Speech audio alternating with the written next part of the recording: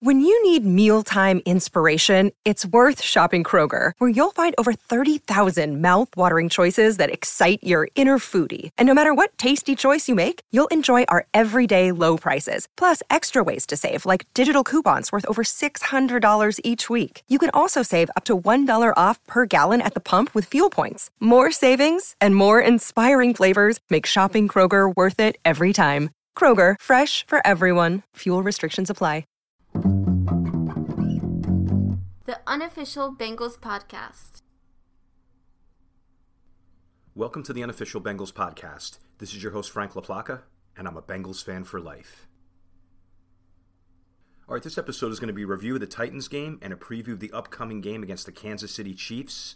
And Tom McLeavy and Justin Lacey are going to stop by for another roundtable. This is Lyle Collins, and listening to the Unofficial Bengals Podcast.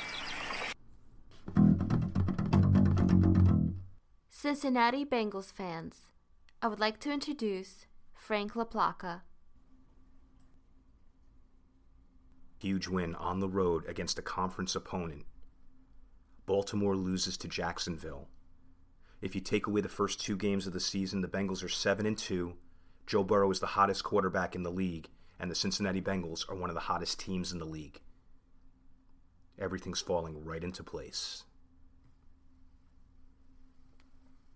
All right, so let's quickly go over some headlines. I guess the main headlines would be the Chase injury and the Mixon injury. Both guys didn't play against Tennessee, and I think both are in line or scheduled to start against the Chiefs. And I think that's what they wanted to do with Chase. They didn't want to bring him back for Tennessee.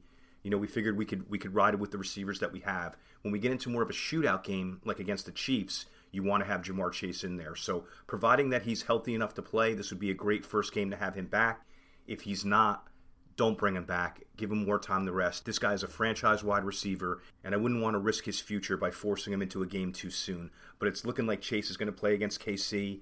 Mixon is probably going to be back against KC as well. So this is going to be big for the offense. And if you think about it, going into Tennessee without two of our biggest weapons was a major disadvantage, and we were able to turn that into an advantage and win that game. And Chase looked hungry on the sidelines. You saw how antsy he was. They kept showing him with the hoodie on. He was like, I want to be out there. I want to be performing. Don't worry, Jamar. Your day is coming soon. Can't wait to have you back. And as we know, Trenton Irwin has been brought up to the active roster, which includes a pay raise for him, which is good for him.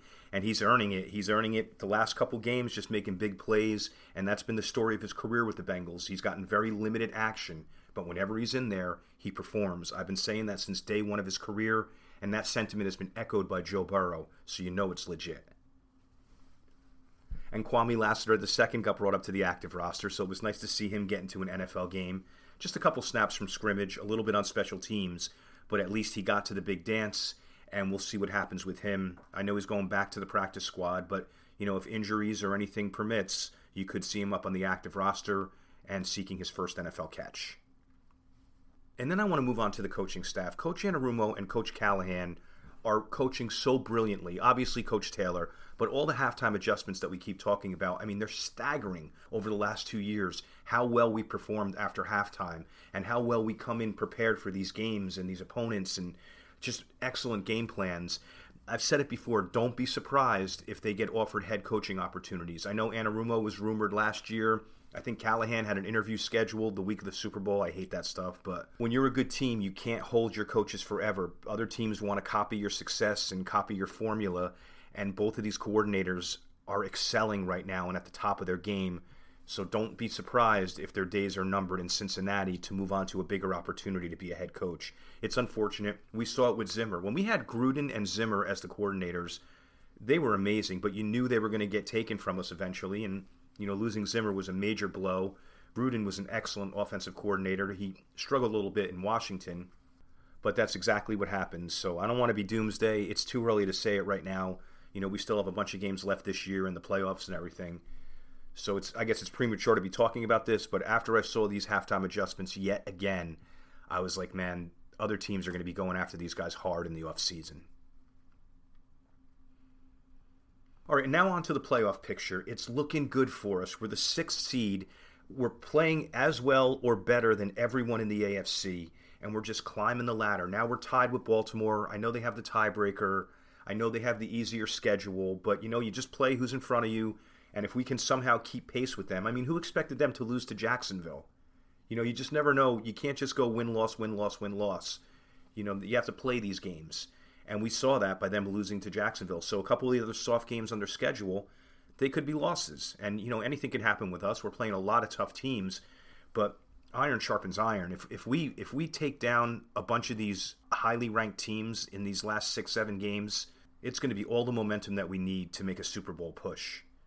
And I think it's going to come down to that last week in Baltimore. That's been like the fun topic to think about since the beginning of the year. But as everything's materializing, that game could be an early playoff game. Winner makes it and loser barely makes the playoffs or goes on as a wild card. So if you look at the teams that are in front of us, KC's got a 2-game lead, but we play them. So we'll see if we can catch them. Buffalo's got a 1-game lead on us, but we play them. So if we beat them head-to-head, now we have the tiebreaker on them. Now we're climbing up to that 3rd, 2nd seed. Tennessee, we have the same record, but we have the tiebreaker against them. And obviously Baltimore, we're tied with, and they have the tiebreaker against us. Miami, we have the tiebreaker against. The Jets, Miami, Buffalo, they're all and New England, those are all playoff potential teams, and they're all playing each other a bunch of times. So there's going to be some losses that accumulate there just due to the schedule because both teams obviously can't win. So all of that bodes really well. We're in a really good spot. It's a tough schedule, but it will prove that we deserve to be there when all is said and done, and we're the last team standing. Not every game is as hard as it looks on paper. Brady's struggling down there. New England doesn't score a lot of points typically. Baltimore is beatable. Josh Allen has a hurt elbow. The Chiefs, maybe we have their number. If you could look at all the games. The Browns, all right, that's a tough game. They have our number, but maybe this is the time that we reverse it. You like to split with your divisional foes. It's a home game. There's so many things that can happen, but we're just going to see where everything stands. And a formula that I recently came up with, and it's not rocket science, but I say you take your remaining games and you split them in half, and then you add that to your win total. So right now we're a 7-win team with 6 games to play. So half of 6 is 3. If you technically split, that's 10 wins. That's enough to get you in the playoffs. But again, you don't want to split your last 6. You want to go above 500 to show that you have some momentum. But just as a baseline formula, I think you could take that with any team.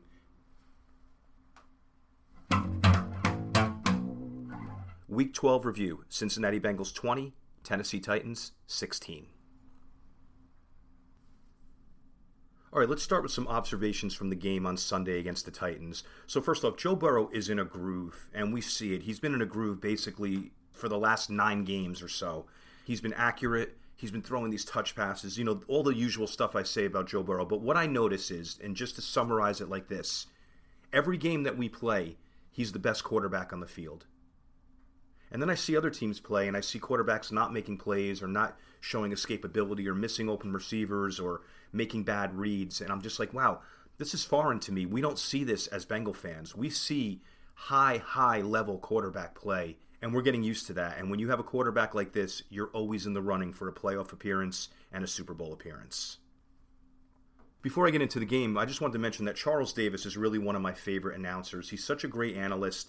He's got a great calming presence about his voice. He knows so much about the game. Interesting to listen to. He's not monotone and boring. He's dynamic. He's just really one of my favorites, and I love when he does the Bengal games. And he's always well researched on the team and just brings a bunch of great insights. So a Charles Davis broadcast is definitely one that I prefer over most.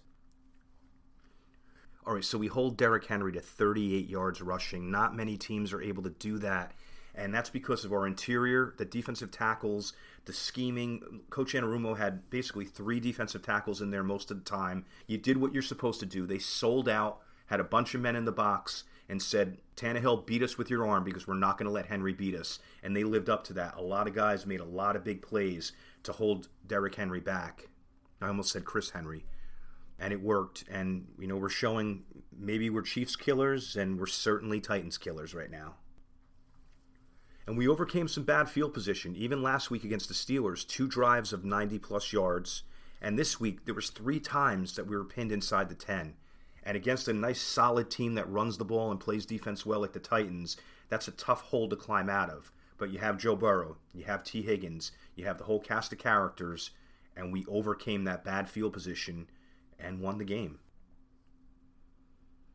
And everyone credits the Titans with playing tough football because of Mike Vrabel. I mean, every team plays tough football. There's not many finesse teams anymore. Yeah, I mean, what if you're a team that can throw the ball and you have good pass catchers, you're considered finesse? You know, I don't really subscribe to that. I think that most teams are very physical, and when you come out of the AFC North, you're very physical. So if you want to bring in Mike Vrabel and his aggressive style, and say that the Titans out physical all the teams they play, put them against the North, because we were totally unfazed and we were just as physical. We have a lot of strong players on defense. We have a lot of tough players on offense. So facing a tough team is absolutely no threat for the Cincinnati Bengals. And speaking of toughness, one of the toughest players on the Bengals is Joe Burrow. He stands 6'4". They have him at like 220-something, but I heard that he's about 210 pounds. Once the season goes, you lose some weight. Not a huge guy, takes so many hits. And I have a friend who's a Broncos fan, and he was just like, I want to tell you, Frank, that Joe Burrow is so tough. So people around the league are noticing this. And he has a lot of alert and productive scrambles. He's not afraid to get hit. You have those gun-shy quarterbacks, especially the ones that have been hit so many times in their career, that they're just not the same, and they're looking to just get rid of the ball. And Joe Burrow is not like that. He's going to stand in there. If he knows a hit's coming, he's like, you know what, I'm a football player. I'll take the hit. And that gives a lot of respect around the league, the fans, like you saw with my Broncos friend, and your teammates especially. And it just seems like every game Burrow slides and someone gives him a dirty hit to the head or the neck area or even the midsection where his appendix was.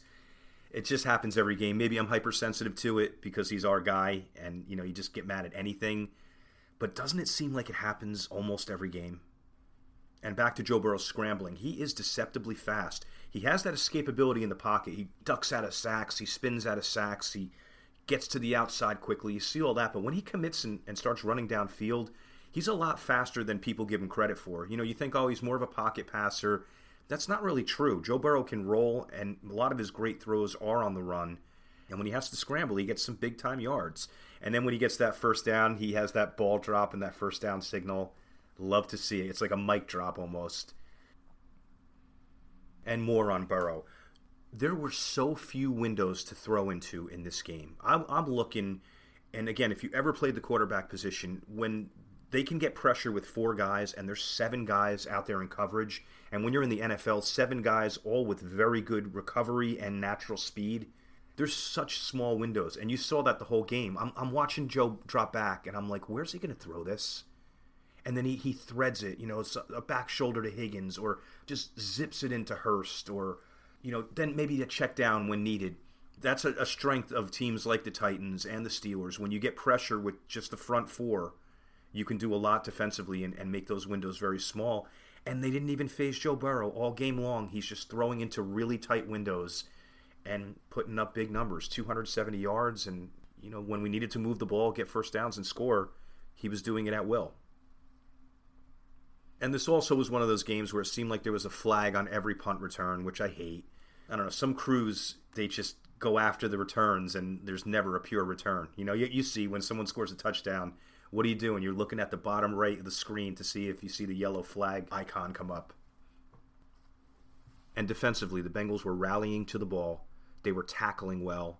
And it comes from a system. We have drafted guys specifically that are good tacklers. Your Cam Taylor Britts, or you pick up guys in free agency like Mike Hilton and Von Bell that are reliable tacklers. Pratt was drafted as a reliable tackler. Hubbard, Logan Wilson. You can go down the list, especially in the defensive backfield. Eli Apple has some nice tackles. And when you have guys like that in the secondary, that really helps, because when they get by those linebackers, a lot of teams are vulnerable, and you see the safeties and corners missing tackles all over the place. You're not seeing that with the Bengals. And further, you're seeing them rally to the ball. So when there's a 3rd and long and there's a check down underneath, I'm 98% sure that we're going to get that guy, because you just have 3-4 very fast, good tacklers swarming the ball carrier at all times. And a couple names come into play in this game, specifically in the run game. It seemed like every time we stopped a run for 2 yards, it was like B.J. Hill and Pratt were in there. Logan Wilson, too. DJ Reader. I mean, Hendricks and Hubbard, you could throw everybody in there. But it looked like a game where there was so much of Hill and Pratt. Just Hill beating his linemen, and Pratt having the defensive line create opportunities for him to come in and make tackles. So those two guys in particular were just all over the field in the run game and really, really contributed, along with the other players, to stopping Derrick Henry. And then the defensive backs, tackling running backs in the backfield. We saw Hilton make a couple really big plays. We've been seeing that all year. You see Jesse Bates in the backfield. You see Von Bell especially. Von Bell and Mike Hilton are the two number one guys in the secondary that seem like they have no fear and they're always in the opponent's backfield on running plays.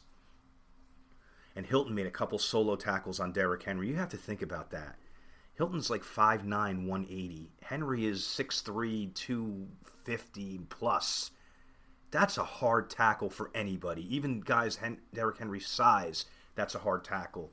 And Hilton just blasts in there, makes a perfect leg tackle on him. Doesn't bounce off, doesn't even get hurt. He just mixes it up, gets in there. Really, really special plays. And those are the things. When you have defensive backs that can tackle like that, now you're going to affect the other team's running game. And Mike Hilton, he had a lot of tackles, and he had a couple big tackles in the backfield, so Derrick Henry couldn't get started. And as a result, I think that the Titans went away from Derrick Henry too soon. I know we were stopping him, but as the game wears on, maybe he wears on a defense. And that team, they can't throw their way back into a victory. I would have found some more creative ways to run Henry and not given up on the run so soon. But when they gave up on the run, I was like, fine. Now the game over. Thank you. Thank you, coaching staff. Thank you, Vrabel. And the two rookies had some big hits on my least liked player in the NFL, Ryan Tannehill. Dax Hill on the blitz tagged him and forced an incomplete pass. Probably Dax Hill's biggest play as a pro up to this point. I'm hoping that this season yields quite a few more plays, big plays, and plays of that nature. And then Cam Taylor-Britt had the nice tackle that he just leveled Tannehill and knocked him backwards when Tannehill was scrambling around the left side. So draft pick number 1, draft pick number 2, thank you guys for tagging Tannehill for me. Very much appreciated. And yes, two more guys that kept hitting Tannehill were Hubbard and Hendrickson, and I was calling for that all year. Can't wait till Hendrickson gets a piece of Tannehill, and it's nice to see Ryan Tannehill pouting and losing. Tyler Boyd, another game with not a lot of opportunities, but when he was called upon, he had some first down catches. Again, he blocks. He does everything that you don't see in the stat sheet, and he got tagged. And if it was a concussion or a near concussion, he had to go to the tent, comes out for a couple plays, and comes right back in. So in addition to being a great receiver and a great Bengal and a great leader, he's another guy who's really tough. Pirine proved that he's a bell cow. The rushing, the blocking, the receiving. He scored again. He had that huge stiff arm on their best linebacker, David Long, early in the game. That's a tone setter. He had a 32-yard catch and run from our own 8-yard line, which got us out of trouble and started putting us in position to score. So he's filling in excellently for Joe Mixon, and with this kind of play, he's going to get more opportunities as the season goes by. And you kind of want to do that. Do I want Mixon to get most of the carries? Without a doubt. Do I want to see Mixon in there on most third downs? Without a doubt. But as a running back, it shortens your career, it shortens your season, it shortens your effectiveness if you have too many carries. So maybe Pirine takes a few of those carries away from Mixon, and as a result, we get a fresher Mixon. We get a Mixon with more longevity, and we get a more productive Joe Mixon. So Pirine getting more carries does not affect Joe Mixon in a negative way. And I'm kind of going all over the place because I just wrote general observations, not regarding whether they were offense or defense. But DJ Reader, solid game on the inside. You don't hear his name called a lot because he's occupying 2 to 3 guys and opening things up for other players. But in this game, he had 2 batted balls as well, which you don't see a lot from the defensive tackles. You see more of the longer defensive ends get those batted balls. But Reader had a couple this game, and I know he likes it for his stat sheet, and it's just fun to just deny a quarterback at the line of scrimmage. T. Higgins' star continues to rise, just big catches constantly. He's like a basketball player. He's like a basketball/football player. A lot of those balls are just jump balls. Just throw it up and let T. Higgins out high point the guy and out muscle the guy. And you just see it constantly. And the back shoulder catches, it's just a huge catch radius. Because if he's not open just on the route purely, which he is a very good route runner and does get open, even when it's contested, you can say, I'm going to throw the jump ball. I'm going to throw the back shoulder. So there's really no stopping him. It's like a major league hitter who's long enough to get to everything in the strike zone. So it's like, well, where do you pitch this guy? Just like T. Higgins, where do you cover this guy? Even when you have good coverage, he's not covered. And our first drive of the game was excellent. It was a methodical drive. We were getting positive play after positive play after positive play. The only thing that stunted it was a pass interference call on Chris Evans. And then when you get in that 1st and 20 situation, you're basically digging yourself out of a hole. Your chances of converting on 3rd down become much, much lower. So that's what happened. It was just a great drive. I was like, we're going to punch it in for 7. And then, one holding or offensive pass interference to throw you back 10 yards can really be a drive killer. Drew Crispin had some major punts that really flipped field position. He has a fresh leg, and I don't know if you're going to see Kevin Huber back this year if Crispin continues to punt like this. He's been lights out the first 2 games, and holding hasn't been an issue at all. So, great career by Kevin Huber. Whatever happens, happens, but we may have our punter of the future here. And Cam Taylor-Britt is a player. I mean, he had excellent pass coverage in this game. He's a short tackler. That's why they drafted him. They wanted a guy who was fast, could cover, and could tackle well. And he's doing all of those things. And he's only played a couple games on the pro level, and it looks like he's getting it. It hasn't been like, they have a rookie that's only played a couple games on that side. We're going to exploit him. And so far, no one has really been able to. And I know he lost a big jump ball to Traylon Burks in the middle of the field, but you're giving up a lot of size and some strength to a guy like that, and it's going to happen. But still, he was in position to make the play. So as a DB, you're not going to grade out to 100. You're going to get beat. You're going to have plays that don't go in your favor. In that case, great coverage, just out-muscled and out-high-pointed, but it hasn't really been a problem for him except on that play. And offensively, the run blocking has been so good the last couple games against tough defenses. So it's a matter, I think, of the offensive line gelling. I think it's a matter of changing the scheme up just a little bit. And if we can keep running the ball that way, there's no one that's going to beat us. I'm not even trying to be a homer on this. It's the truth. If we can control the clock and go into 2nd and 4s, Joe Burrow is just going to eat up defenses. And we saw it. We saw it against Pittsburgh. We saw it against Tennessee. And if this continues, we're just going to mow through the rest of our schedule. Evan McPherson was perfect. Don't get down on that guy. He's going to miss one every now and then. But when it all comes out at the end, he's going to win games. He's going to be a major, major weapon. Nothing has changed in Evan McPherson except a different snapper and a different holder. And maybe those things messed him up a little bit, but I have full faith in him to make any field goal, any time, any weather, any situation. And Trenton Irwin with more eye-opening plays. He had the one where he was ruled out of bounds on that leaping catch, and I guess he was, but still an amazing catch. And then he gives you this high-level back shoulder sideline catch at a clutch time on a 3rd and 12. It's like, are we going to march forward and win this game? Or are we going to let them back in the game? What's going to happen here? And he makes a huge play and a very, very difficult contested catch, which showed a lot of skill to go up in a back shoulder manner, to get your feet in, to hold on to the ball, to take the contact. Just high-level wide receiver play. Trenton Irwin has arrived, and teams are now going to be watching number 16 and not just thinking of him as a practice squad or afterthought.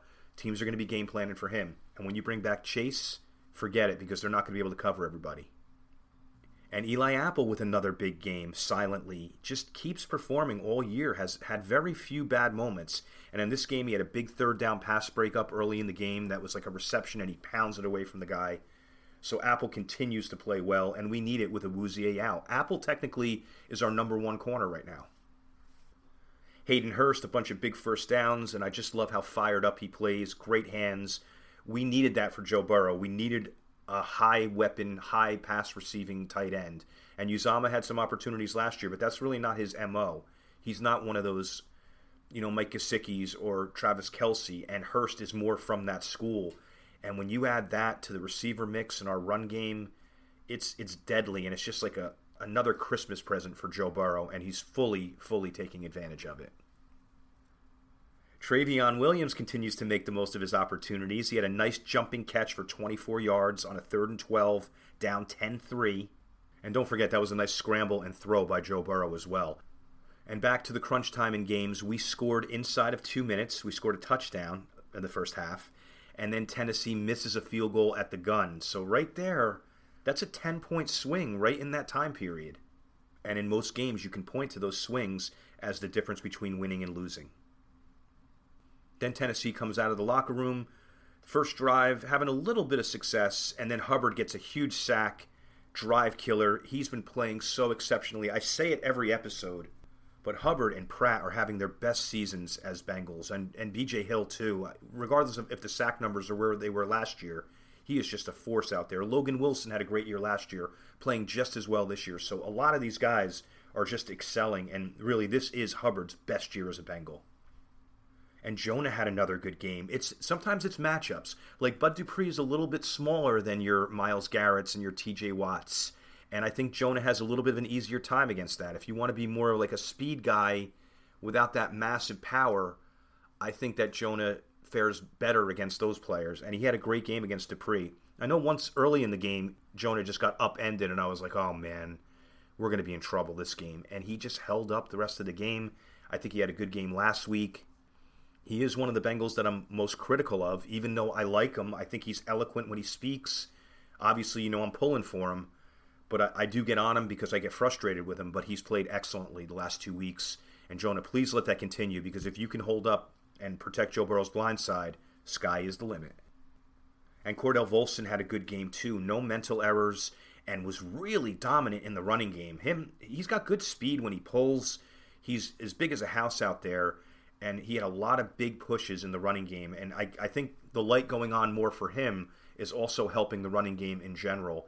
Just keep it up, Cordell. You keep playing like that. Again, I keep saying that about these guys, but if he keeps playing like that and we keep running like that, we talked about it before, lights out for the AFC. And game plan-wise, we started the game with a lot to Hurst and Pirine. So it was like, get rid of the ball quick, dump it quick. And then, as we saw, the protections holding up. That's what you do. You can't just, in most instances, you can't just have Joe Burrow take 5-7-step drops and survey the field right in the beginning, because you don't know how the dynamic is going to play with the defense. How are your guys holding up to their guys mano-a-mano? And that's a smart way to approach it. Dump it to Pirine, quick pass to Hurst, a couple quick slants to your receivers. And then once we saw that the line was holding up, you saw it. We started going downfield to Higgins. And that was the case last week, too. It was like first couple drives, you're like, the receivers haven't done much. It's just a matter of like litmus testing and feeling out the flow of the game and, whose line is more dominant. And when you realize that yours is doing the job, you start opening up things for Joe Burrow. That's what happened here. Excellent strategizing by Coach Callahan, Coach Pitcher, and Coach Taylor. And Joe Burrow changing up the arm angle a few times in this game. Normally he's a traditional passer with perfect technique, overhead thrower. There was a couple cases in this game where he dropped to that 3/4 and that half sidearm and delivered the ball accurately. So nice to see Joe Burrow pull more weapons out of his hat that we didn't expect.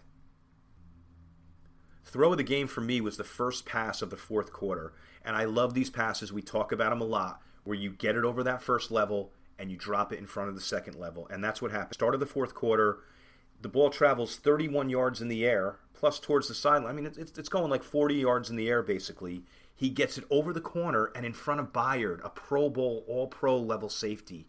An amazing throw. I think it was at like the 14:53 mark of the fourth quarter. So if you have the game recorded, you want to go back, you probably remember it, but just check out that throw. That is high level and so hard to have that touch, because it's not just touch. If you float it, it's not going to work. You have to have some zip on it, and you have to have the right trajectory on the ball, and you have to have the right touch, and you have to put it in the right spot where the guy's not going to get popped in the back and drop it. And he just does all of those things. I'm going to highlight that play on social media this week so you can see me kind of do a play call and break that down if you tune into Instagram or Twitter. But yes, that was the throw of the game. And the last observation for now, we get the ball with 6:07 left, and they never get it back again. We just have this long, methodical drive downfield. We chew up time. We kick the field goal, which is going to give them about 2 minutes left, so we didn't totally eat the clock, but then they have that boneheaded penalty where they hit the long snapper, and we were able to ice the game. So last 6 minutes, Tennessee never saw the ball, and that's the way to close out a game, Mariano Rivera style. All right, so let's move on to some key plays from the game. So the first one was a -1 for us, and it was the Derrick Henry touchdown off of the screen pass. So what happens, they're in a heavy formation with 3 tight ends, so they have a lot of guys in there to block. We're thinking it's going to be a run. It was perfectly timed by the Titans offense. They just waited until the last second. It looked like we were going to get Tannehill, and Henry just sneaks right out there. They get him in space with 2 blockers in front, and it was 2 offensive linemen, and one of them took out Logan Wilson, and one of them took out Jermaine Pratt. DJ Reader hustling, tries to make a diving tackle on Henry, but Henry's a little too fast for that. And then you see that Derrick Henry, here's the speed that you forget that he has. He just accelerates and no one could get him. Jesse Bates gets chipped downfield, so he was unable to make the tackle. But the 4-3 guy, Cam Taylor-Britt, hustles over and tomahawks the ball out. Just amazing, the hustle and the ability to knock the ball out of such a strong man's grasp. Just a dynamite play, and that's the way the ball bounces. You know, it just happened to fall right to Traylon Burks, who I give him credit. He was hustling and trailing the play, so he gets the benefit of a touchdown there. And I wish they would do the same thing that they do on punts, that you can't advance a fumble like that. So, if Henry fumbles it at the 3 like that and they get it in the end zone, I think it should come back out to the 3. But I'm not on the rules committee. I'm just speaking my mind. All right, the second big play was the Pirine touchdown. So we had 3 tight ends, and Adeniji was one of them. We have Morgan split out to the right. And as I always say, again, we're not letting the opponents hear this, but when Stanley Morgan is in there, it is a running play. And, of course, with Adeniji in there and Wilcox, you have a heavy formation there. So what happened was, snap of the ball, Adeniji is on Byard and just blows him off the line. Wilcox makes a great block. Collins destroys his guys. Volson pulls and pancakes a guy. Just perfectly blocked up front. And Pirine just waltzes in. I mean, with power, with vision. But the blocking there, I mean, I feel like the casual fan could have almost waltzed in on that one because it was just so well blocked. And then the last big play was the Higgins go-ahead touchdown. So we have 3 wide receivers. We do a little quick play action, almost like symbolic, not like this true, we're trying to fake you out. It was just like Joe just kind of laid the ball out for a second and pulled it back. Like, you knew it was a pass all the way. And that's what you do with Higgins. You can do those back shoulders. You can send him on the 9 route and have him just go and never stop and hit him up top. But he's also a guy that's effective if he does do a stick route, come back to the ball, and beat you in jump ball or out-muscle you or out-body you. And that's exactly what he did here. So it's a go route down the right sideline, but he stops near the goal line, and Joe just throws him a perfect jump ball, and they challenge the smaller corner to get up there with the basketball-like T. Higgins. He wins over McCreary, and the refs, I give credit, they let them play. They didn't call push-offs on anyone because there was a lot of contact there. And touchdown Bengals, victory Bengals.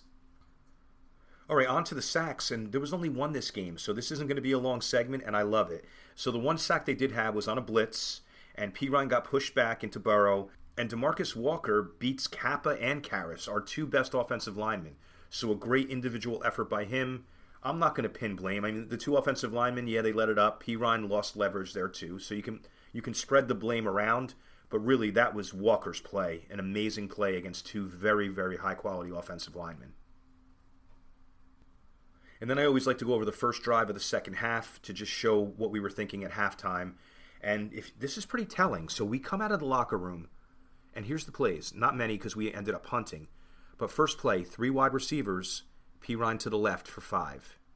Second play, 3 wide receivers, Pirine to the left for 4. Now it's a 3rd and 1.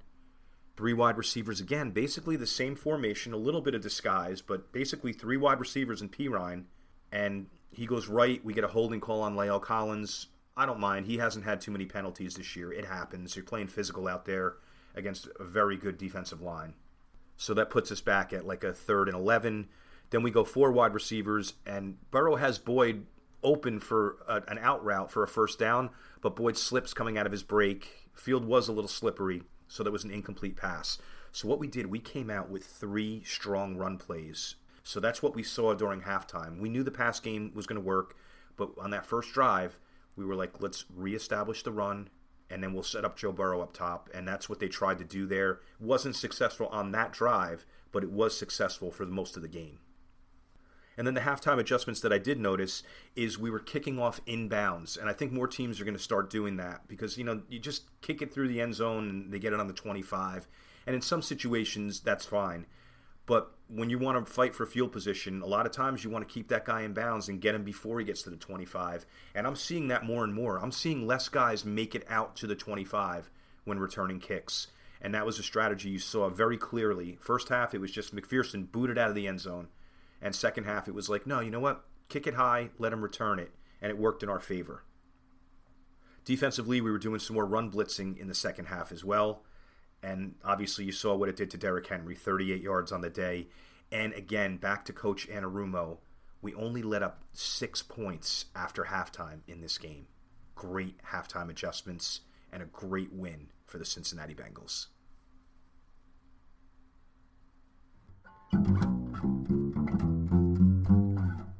Welcome to another edition of The Roundtable, featuring Tom McLeavy and Justin Lacey.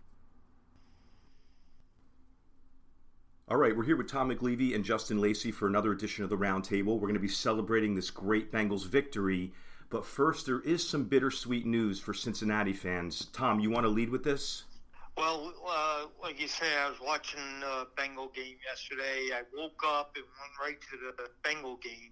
And I had no idea until I was, after the game, I'm listening to Wayne Boxmiller on the locker room reports on 700 WLW, and he, informs that, and if you haven't heard, Luke Fickell has left the University of Cincinnati. And it was like a dagger going in the heart, because I had no... It was like either Ohio State or nothing with him. And, UC going into the Big 12 and everything, it just put a damper on the win yesterday for the Bengals. Yeah, it was definitely a tough weekend hearing that news about Luke Fickell. He has turned the fortunes of the University of Cincinnati Bearcats football program around tremendously.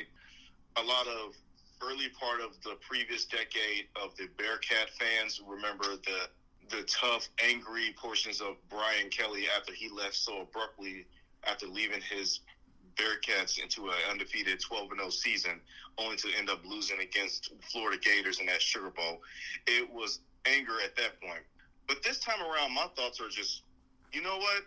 I salute Luke Fickell for coming in, turning around a program that was not even watchable on college football half the time, and then taking them to the college football playoffs, something that no coach in Cincinnati Bearcats football history has ever done. And he changed the fortunes of the University of Cincinnati football program with that appearance in a college football playoff. Dress it up how we want it. Yes, I understand it hurts and it sucks. But you know what? I also believe, like what Tom was alluding to a little bit earlier, that everybody thought he was going to go take the head football coaching job at Ohio State once Ryan Day, but if he got the boot or decided to step down, resign, whatever that was going to be. But I'm actually glad he opted to go the route that he chose, because he doesn't need Ohio State football to bring his name to credibility.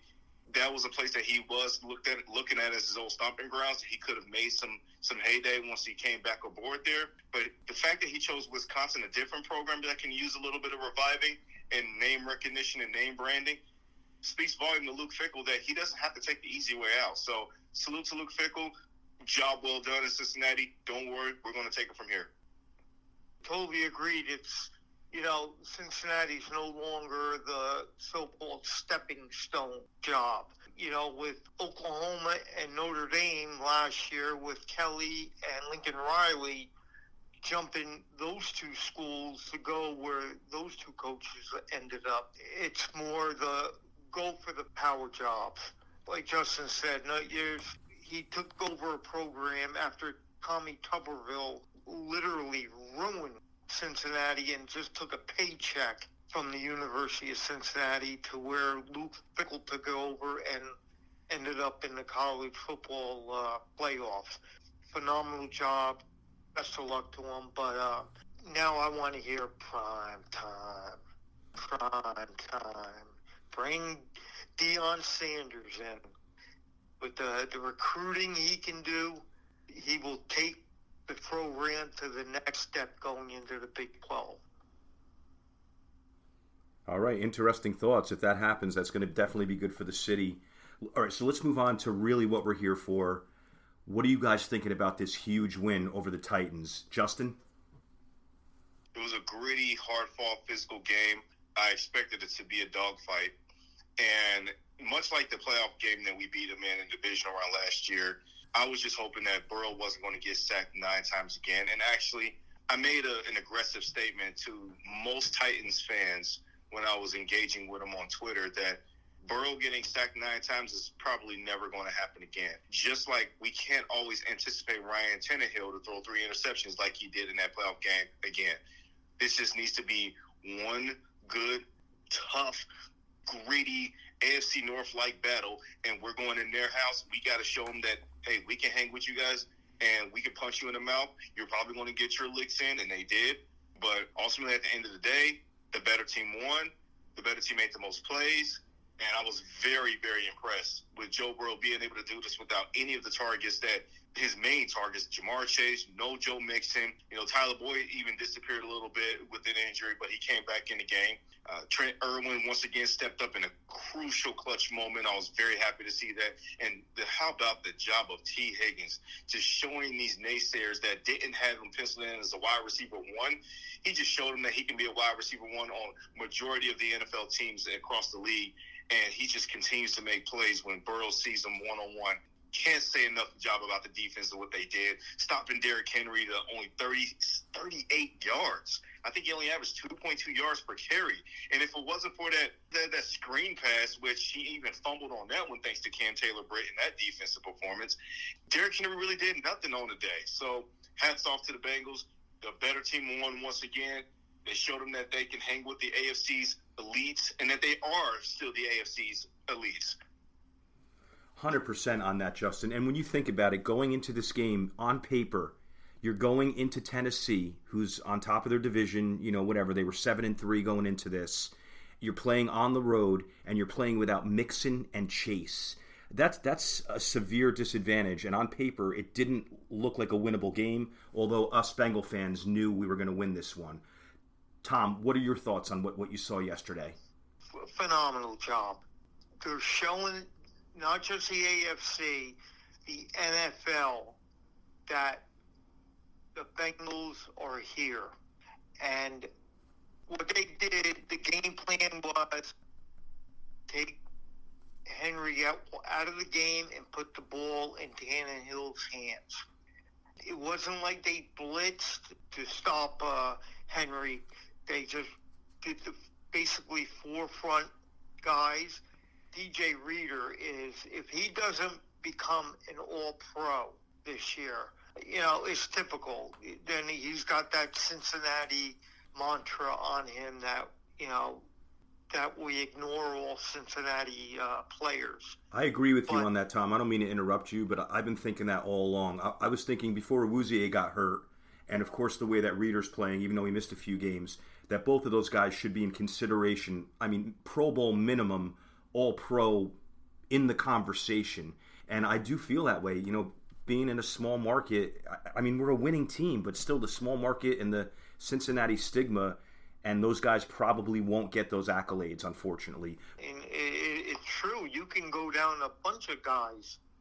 Logan Wilson, which we talked about in the past podcast, that he should be recognized as a top linebacker, but because he plays for Cincinnati, but otherwise, this is a cohesive unit. And Lou Amarulo is dialing up things to stop without sacrificing the whole unit. And like I said, they put the ball in Tannehill's hands, and that's their weak link.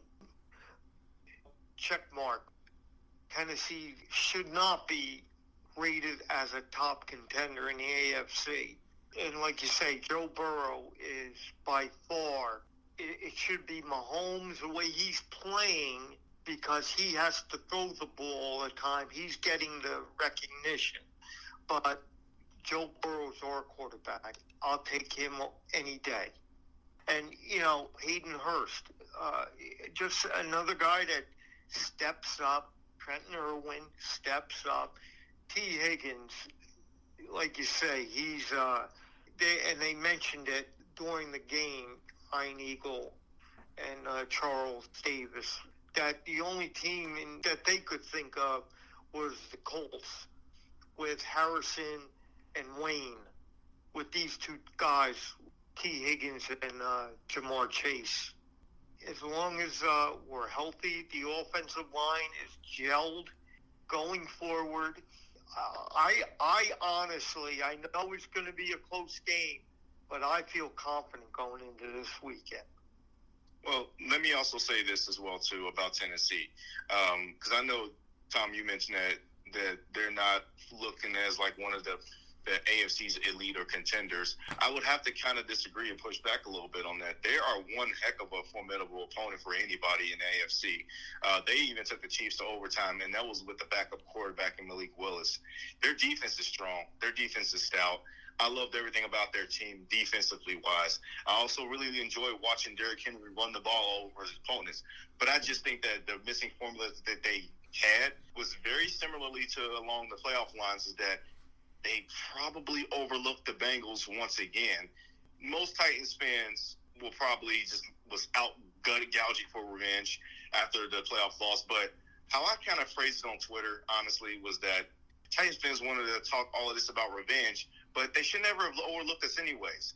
Our first playoff win against the Raiders in last year's postseason run was not a luck of a draw. It wasn't, oh, we just got a one win out the way. Okay, let's go and lose the next round. We're playing with house money. It is what it is. No, that was the media storyline. Any true Bengals fan like yourself, like Frank, like yourself as well too, and many other Bengals fans across the nation that has adopted the Bengals even, they know the belief that is instilled within this Bengals locker room and that they can beat anybody, and we were never scared of Tennessee, no matter how much defensively that they got better, no matter how great Derrick Henry was. I just think that what happened again was that they tend to miss the mark on how great this Bengals team actually performed because of our early season struggles. I was talking to a lot of guys on Twitter once again, or even just in person, and one thing that Titan fans would keep on saying, oh, you kept giving up the most sacks on Burrow. He's like the second or third most sacks in the NFL. Yeah, back when it was early, when the offensive line still had to get themselves together, and we didn't even heap enough praise with them because they only allowed one sack, and that was barely even a sack. I think that Tennessee is a very formidable opponent. If they go up against the Kansas City Chiefs again with this roster, man, they might even give them a run for money again, or even Buffalo for that matter. I also feel like that the Bengals are just kind of like a shoreline head above it now, to the point where it's like, they can just beat just about anybody. No matter who's the best of the best right now, the Bengals can knock them off. Yeah, I don't think anyone wants to play us right now. It's just like last year. It really is a mirror image of getting hot at the right time, getting people back at the right time, like Reeder. Obviously, Chase is going to be back. So I think momentum is in our favor. If we can just carry this through, we'll have similar results to last year. I wanted to ask you guys, because this is a much maligned Bengal, and I don't know why, because he is low-key one of my favorite guys. I think he's always contributing in so many different ways to the team. I want to ask you guys about Samaje Perine. Tom, what are your thoughts on what you saw out of him this game and so far in his career? We were killing him last year, killing him in beginning. I mean, I personally was. But he showed me true grit last weekend. And of course, yesterday, he stepped up big time. And, I mean, now I didn't read the articles, but they're saying that he should be starting over Joe Mixon. You know, I don't know about that, but I can see what Zach Taylor saw last year when we were saying, why is Perine in there at the fourth quarter when Mixon should be? That's why I said I won't question the coaching staff anymore. I'm just so happy. He runs hard, hits the hole quick with this offensive line. I'm really, really enjoying his presence on this team. Justin, what are your thoughts on Perine? Yeah, I think that the reason why Perine gets a lot of slack based off of last year was just the Super Bowl, the 4th and 1. Even though Aaron Donald, just knifed right through that weak offensive line, I believe it was Keem Adeniji or Quinn Spain, and then almost got Burrow for the sack that led to the incomplete pass. Perine was right there. He could have dove for it. The ball was actually thrown pretty decently okay, even with Burrow spinning in around about to go to the ground. And Perine didn't even bother to make the attempt to dive for the catch, to keep the drive going. But you can't really force that upon a backup running back in that situation. Also, I think that we're just a little bit spoiled across the league, seeing a lot of these thunder and lightning type of running back duos of the world, like Nick Chubb and Kareem Hunt. We're seeing duos like that surface all across the NFL, and we're thinking to ourselves, man, it would be really nice to have an even formidable change of pace running game that's not just Mixon and then everybody else in the backfield. And I think that Samaje Perine gets a lot of flack for that. Obviously there are a lot of talented backup running backs that you can insert into the lineup and just get a similar production like a Perine. But here's the thing that you got to understand, man. It's the trust factor when it comes to, helping Burrow set the protections and blocking the blitzers. And because he saved a lot of guys from hitting Joe Burrow when Burrow was standing in the pocket and trying to unleash these throws down the field, whether they were incomplete or they were completed. Samaje Perine came in at the exact moment to help with the pass protection, and I don't think he gets enough credit for that at all. I'm actually a really big fan of his. And if we look into last year, do you guys remember the AFC Championship game? What was the play that got us back into that game? It was the screen pass to Samaje Perine that he just burrowed his way into the end zone for a touchdown that cut the deficit from 21-3 to 21-10, and then we already know how the rest of that story played out. He did it against Pittsburgh last week. We saw it. 3 touchdown receptions. The guy was just a force to be reckoned with. The stiff arm that he made on one of the defenders for the Titans, I'm blanking on his name right now. It was a guy that just understands that, hey, I'm here because I want to help my team win the game. I want to do my job as best of my ability. And no, I do not think that he should be starting over Joe Mixon. Not at all. Joe Mixon is still your feature back. I think that people do not need to be blinded by the newness of the most recent production. I believe that this is also centered upon the Burrow magic that we have with this team, because that's just like saying, I want to replace Tyler Boyd with Trenton Irwin for the foreseeable future down the stretch. No, I don't. I still need Tyler Boyd. Just because he hasn't been producing as what we know he can for these last couple games, the beauty of it is that you don't need him to. So with that being said, Samaje Perine, I think we would just need a layoff of him. Stop with the whole mishigash when it comes to the whole running back carousel. Joe Mixon's still the man. Don't forget, he performed admirably at a historic level against the Carolina Panthers by getting 5 TDs on the board single-handedly by himself. So Mixon's still the guy. They do say because of his blocking, Perine's, Joe Burrow looks a lot more comfortable knowing that Perine's back there. So that might be one of the reasons why you see him more in the fourth quarter compared to Joe Mixon, because of the pass blocking. Interesting point there. I mean, that does make sense. Justin, I wanted to also comment on what you said about the shiny new thing, and I like the reference that you made with Boyd and Irwin. Like when you have a guy who isn't in the lineup and all of a sudden starts producing, you start wanting to think about him replacing someone. But you're absolutely right. There's no way that Irwin would ever replace Boyd. And I still think Boyd is having a low-key great season. I know his numbers aren't up, but he does a lot of other things. He makes a lot of big third-down catches for first downs. He's blocking. He's occupying 2 defenders. His head is in the game, and he's an asset to this offense. But yes, just going back to that, I do like the shiny new thing because yes, Perine had 2 great weeks, and now all of a sudden it's let's replace Mixon. But Tom, you also make a good point about maybe Perine is a more reliable blocker than Mixon. But either way, going back to the Super Bowl last year, I would have had Mixon in there for that last drive, regardless of all this. But I still am very happy that Perine's on the roster. But let's move on to the Kansas City game. So this is a huge game. They have an axe to grind with us because of what happened last year. We're playing in Cincinnati, which is fortunate for us. Prime time, which in the Andy Dalton days used to be a nightmare, but in the Joe Burrow days, we're licking our chops for that because those guys can't wait to be on center stage. So, Justin, what are your thoughts on this huge matchup coming up? We're ready for it. It's ultimately, at the end of the day, we're ready for it. We needed these tests these last couple weeks. Everything that we have gone through building up to this moment is that this is now the crossroads to where we just need to show the rest of the world and the NFL world that, hey, the Bengals are still the AFC defending champions. People tend to forget about that in the national media world. I understand what happened last year was what happened last year for the Chiefs. If I'm the Chiefs, a little bit of advice for you, don't hearken your soul on that. Trying to get revenge on the Bengals for the AFC Championship loss and also the Week 17 loss against the Bengals in Cincinnati in the regular season. the reason why I say that is because Tennessee had to learn the hard way is that if you come out trying to seek revenge, you're going to lose regardless. You had 4 straight AFC Championship appearances in your backyard, might I add. And you've had 2 Super Bowl appearances. You won one of them, lost one of them. You've had a great amount of success. Yeah, you had to swallow the bullet and not see the championship banner come down your parade for the first time in like 4 seasons. You're still a great team, Kansas City. I think the world of you. You've won a lot of games so far. I don't think that they've lost a game since they got beat by the Buffalo Bills. And they had a chance to even win that game if Mahomes didn't throw an interception in the end zone to seal the deal for the Buffalo Bills in that one. But nonetheless, we're not talking about the Buffalo Bills and the Chiefs. We're talking about the Bengals and the Chiefs. This is a game where I personally feel like that the Bengals can use this game as a point where they're going to just take off again. Similar to last year in Week 17, that you build all the way up to that moment.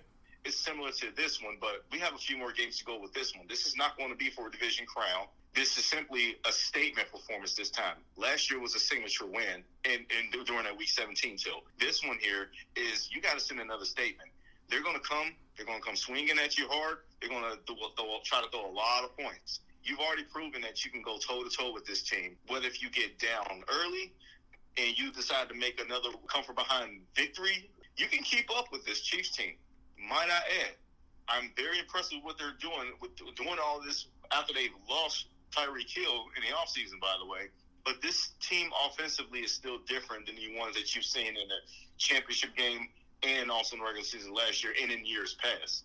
This is not that Chiefs team that is just going to just explode with 40 to 50 points at any given moment. But Patrick Mahomes is still a future Hall of Fame quarterback. Andy Reid is still a future Hall of Fame level head coach. And this is still the Kansas City Chiefs playing meaningful football coming into December. And you can continue this magic carpet ride and go on your own run for yourself. Burrow should be in the MVP conversation, but I do think that Mahomes ultimately will end up winning it. But nonetheless, Burrow is still in that conversation if you ask me. You're getting Jamar Chase back. You're getting Joe Mixon back. You don't have to get super fancy and pretty to go swing it down the yard. But what I also think what might end up happening is that I think the Bengals might score early and score often early on and then show the Chiefs that now let's reverse the whistle here. Let's see if you can keep up with us. Yeah, and that's been the theme for Cincinnati lately is getting the ball first and scoring quickly and, just having the other team chase you, Tom, what are your thoughts on the Kansas City game? I'm just going to put it that we said it last podcast. Second half of the season, the strength of the schedule, they have to play us. We're going to get their best shot, and I just feel confident in this game going against Kansas City. Facts. And also, this is another reminder that I want to add for us as Bengals fans. The Chiefs are not the measuring stick for us, even though the media wants to put them above as the AFC top tier, the creme de la creme. I get all of that. But that's not the mountain that we have to climb to get over the hump. They have to do that against us. Number 2, we still have on our schedule more. When we break it down a little bit further, we have other teams that we have to fight against too. The game after the Chiefs, we have to finally officially settle that score with the Cleveland Browns at home to show that, hey, that's the team that we need to beat because they're in our division. They have won 5 straight, and they shouldn't have beat us in their house on Monday night, but they did due to a bad game plan. And then you got 2 more road games at New England, where it might be brutally cold out there. Then you're going down and play the GOAT in Tampa Bay. And then after that, it sets up a showdown with the Buffalo Bills on another Monday night tilt. And then what could be the possible division winner with a game against Baltimore. So the Chiefs, while people want to look at them as the measuring stick, they're not that measuring stick for us because we already shown that we can beat them at their best, whether if it's in our house or whether if it's in their house. But we do have home field advantage now. Like you said, Tom, they're going to come with their best shot, and I want nothing more than them to come with their best shot because we're coming here with ours. And honestly, we just got to just stick to the scripts. Just play your game, trust and believe in yourself, and you're going to go out there and you're going to just make some noise. You just continue making noise and let the media adjust to you. You don't adjust to the media. The thing I always got frustrated with about Bengals teams in years past and previous regimes and eras was that they've always adjusted to what the media's perception of them were, and it affected literally everything. They were never going to adjust their thought process about you. They just wanted you to be out of the way. No, you make the media adjust to you now. And that's where this game can really staple the minds of this goes moving forward. You got to come play us. We dictate the shots and the storylines here.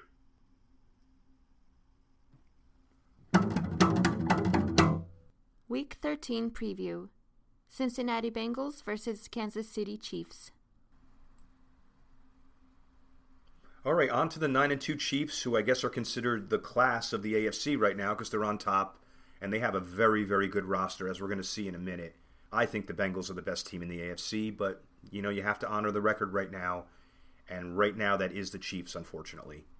Very well coached. Andy Reid is an amazing head coach, an amazing play caller. Eric Bieniemy, former Bengal, has been a high contributor to that offensive success over the years. And Steve Spagnuolo running that 4-3 defense, another reputable coach, and he's doing a great job with that defense this year. So let's quickly look at the Chiefs' rankings. Offense, they're 20th in rushing, and they're first in passing. So you know what you're going to get there. That's not hard to predict what you need to do in this game, and that's stop Patrick Mahomes. We'll get on to strategy in just a second. Defense, they have the 5th best rushing defense and the 21st best pass defense. So kind of the opposite of that. They're great at passing, not so great at stopping the pass. They're great at stopping the run, not that great at rushing.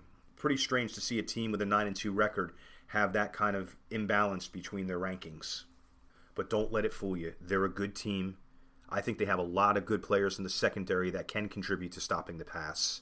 And rushing, they have some good running backs that you can't sleep on as well. Some good speed backs. And, you know, a lot of times you just go off of yardage, and a lot of times yardage is inflated by junk time at the end of games, or if someone has a really huge game, it can throw off those numbers. But it's nice to get a general roadmap when you can look at the team's rankings, but there's so much more to it than that. Just like the Titans, they weren't a top 10 rushing team, but with Derrick Henry, you feel like they're a top 10 rushing team. You know, same thing. We can't read too much into these rankings. But special teams, Titans come into last week as the number 1 ranked unit, and now this week we're playing another number 1 ranked unit, so the Chiefs must have surpassed the Titans, but the Chiefs have the number 1 special teams unit in the league as well. So when you have that high-powered offense, one of the best quarterbacks in the game, a lot of great players on defense, and you bring in really solid top-of-the-league special teams, very tough game ahead of us here. So when we're on defense, what are we looking at here? So you have Mahomes, who I feel is one of the best quarterbacks in the league. I have him and Burrow and Allen right now as the top guys, now that you see Brady and Rodgers fall out of there. But Mahomes is the number 1 rated quarterback on PFF, so they're backing that claim. But he's deadly. I mean, he moves well. He can make any throw on the field. Another guy changing arm angles all the time. He reads defenses great. He has a cannon for an arm.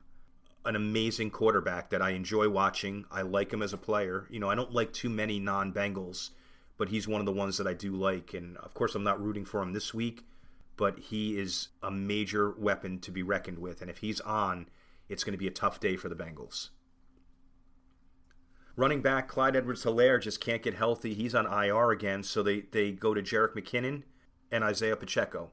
So that's going to be their 1-2 punch at running back this game. McKinnon's very fast. Pacheco is a rookie who's really hungry and has been contributing, runs really hard. So that's what you're facing there. Again, you don't have a massive bell cow there like a Mixon or a Derrick Henry or, you know, insert one of your top backs here. They don't really have that, so that's probably why their rushing numbers aren't top 10 in the league at this point. But still, guys that you have to be aware of, and guys that can get out in space, and Mahomes can check down when they're in space and create problems. So I fear these running backs more coming out of the backfield receiving than I do them putting up big rush numbers, especially against our front 4 and our defensive tackles. Then you move on to the best receiver on this team, Travis Kelce. He's deadly. It's like he's like a receiver, but he's like a big receiver. He's got the strength, the route running, speed, deceptively fast, great hands, great separation, a real good head for the game, Hall of Famer in the future as soon as he decides to retire. So we're going to have to really worry about that Mahomes to Kelsey matchup. That's the most dangerous matchup when we're facing the Chiefs. Then wide receivers, a little bit different looking of a group without Tyreek Hill in there, but these are all guys that aren't Jamar Chase level, but they're a bunch of guys that can contribute and hurt you, and there's so many of them. So, you might stop the number 1 and the number 2, but then they have a 3 and a 4 and a 5 that can all kill you if you're not paying attention. So you have Valdez-Scantling, Juju Smith-Schuster, another one of my favorites, Mecole Hardman, a speedster, Kadarius Toney, struggled with the Giants in a bad scheme and a mediocre quarterback, and he's starting to shine out here. So if he's healthy, he's another weapon, and they're starting to get used to him in the system and starting to get him the ball more. So watch out for Kadarius Toney. They have Sky Moore as number 5, number 6. So there's a lot of guys. Justin Watson. It's just a lot of guys to have to worry about. Again, no Chase and Higgins, but a bunch of really good second-tier guys. And when you have Mahomes playing quarterback, they can all show up like first-tier guys if they're getting their opportunities. Offensive line, Orlando Brown, excellent. Nick Algretti at left guard, not so excellent. So this could be a nice game for B.J. Hill. Creed Humphrey, they get so lucky in the draft. They draft him, and he's the number 1 center in the league right now. And we're watching some first-round picks or high offensive line draft picks struggle, and the Chiefs just hit on him.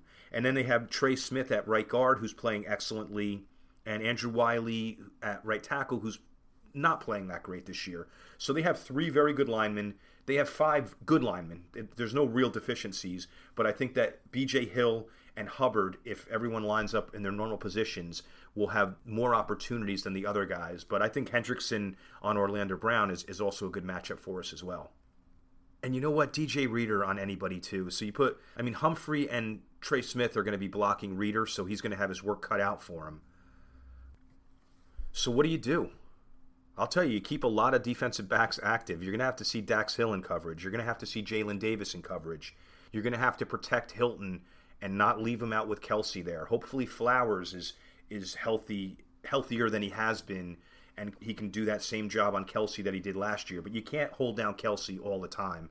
Flowers had a good game against him in the playoffs, but when you have a Hall of Fame talent like that, you're not going to shut him down every time you face him.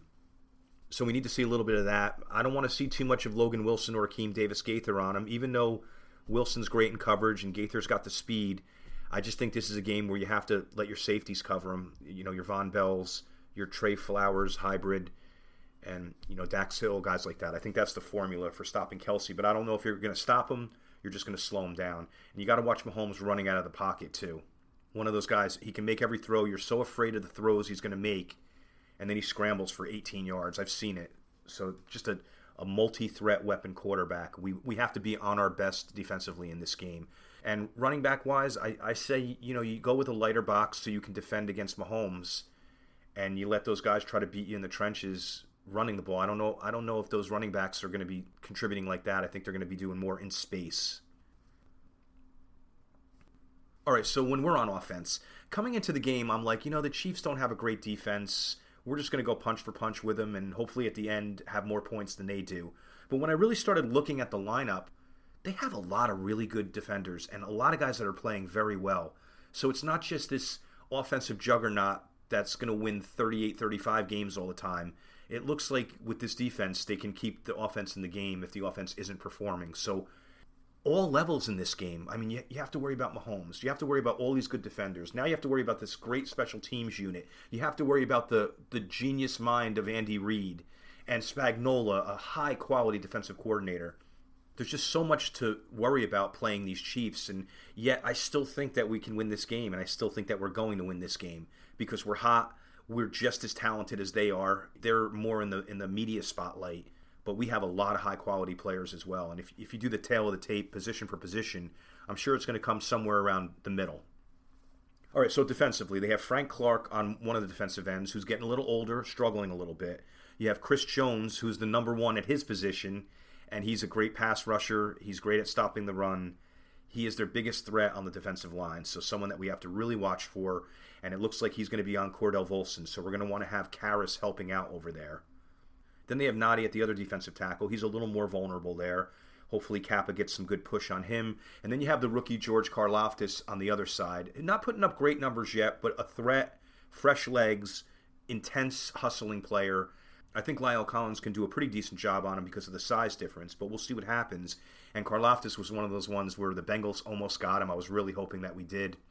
I feel that if we did, he probably would have been contributing more than Dax Hill at this point in time, but I'm not going to make any judgment on that right now. Both of them still have very long careers ahead of them, and we'll see in a couple years, if that played out in our favor or against it. But a very good defensive line there, so something to worry about, and some good pass rushers. Even if Frank Clark isn't at the top of his game, he's still a threat, and he's still a good matchup for Jonah. He's one of those bigger, longer defensive ends that could give Jonah a hard time. The linebacking core, and when you go around the teams in the league, most of the teams don't have great linebackers. We do.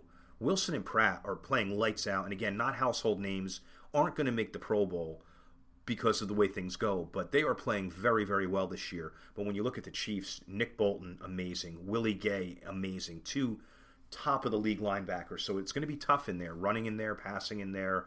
And then they have Leo Chenal as the other run-stuffing linebacker who comes out on nickel and dime packages. But the two that they have in there, that's their Pratt and Wilson, is their Bolton and Gay. So look out for those guys making big plays, even interceptions, blitzing, making it tough for running backs out of the backfield. These guys do it all. So definitely not much vulnerability in the middle of the Chiefs' defense. And you go to the secondary, these guys are playing so well. Trent McDuffie is having a really good year. L'Jarius Sneed is the number 2 corner in the league. And they have him on outside and base. They move him inside on their nickel and dime packages. So it's going to be tough sledding for Tyler Boyd in this game with Sneed on him. Not that Boyd can't win that matchup, but it's going to be tough. Joshua Williams is playing decently. Then you go to the three-headed monster at safety. Justin Reed, Brian Cook, Deion Bush is playing phenomenally. It's just a very tough secondary that, when you think about the Chiefs, you think of, we'll be able to throw on them all day. They have some exceptional players back there, and they have some players that aren't known to be exceptional that are having very good years. So it's going to be tough sledding there. How do we win this game? Even with their great secondary, I think we give Burrow a little bit of time, and he's going to dissect, and he's going to do his thing. We need to get the running game going early. I know it's kind of the formula when you play anybody, but in particular, with the back seven for these guys, you want to get that running game going quickly so you can set up stuff later on.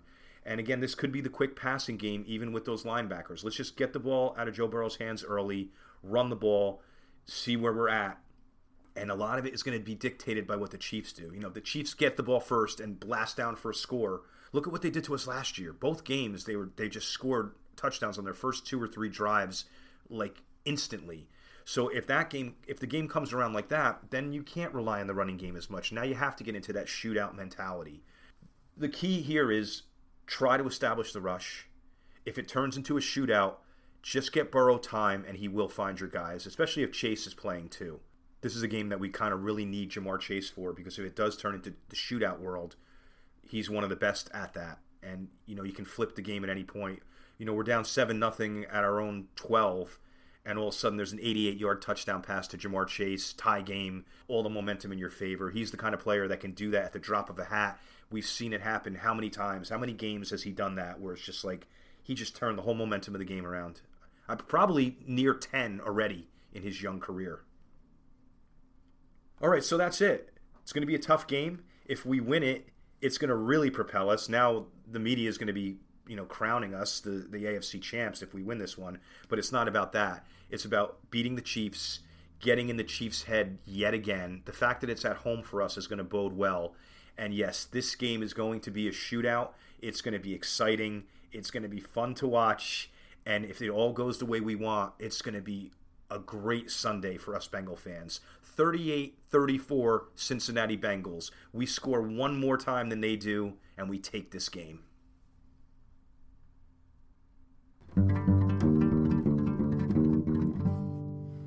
AFC North standings.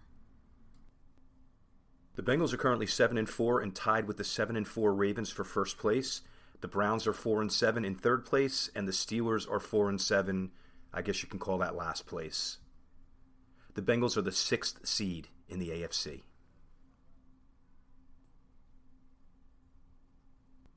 That'll do it for this episode. Next episode will be a review of the Chiefs game and a preview of the upcoming rematch with the Cleveland Browns. and we're going to welcome in some special guests as well. I'd like to thank @Bengals Highlights on Instagram, the best page out there. Really cool highlights, really cool music. Definitely something you should check out. Thank you for listening to the Unofficial Bengals Podcast. This is your host, Frank LaPlaca, and I'm a Bengals fan for life.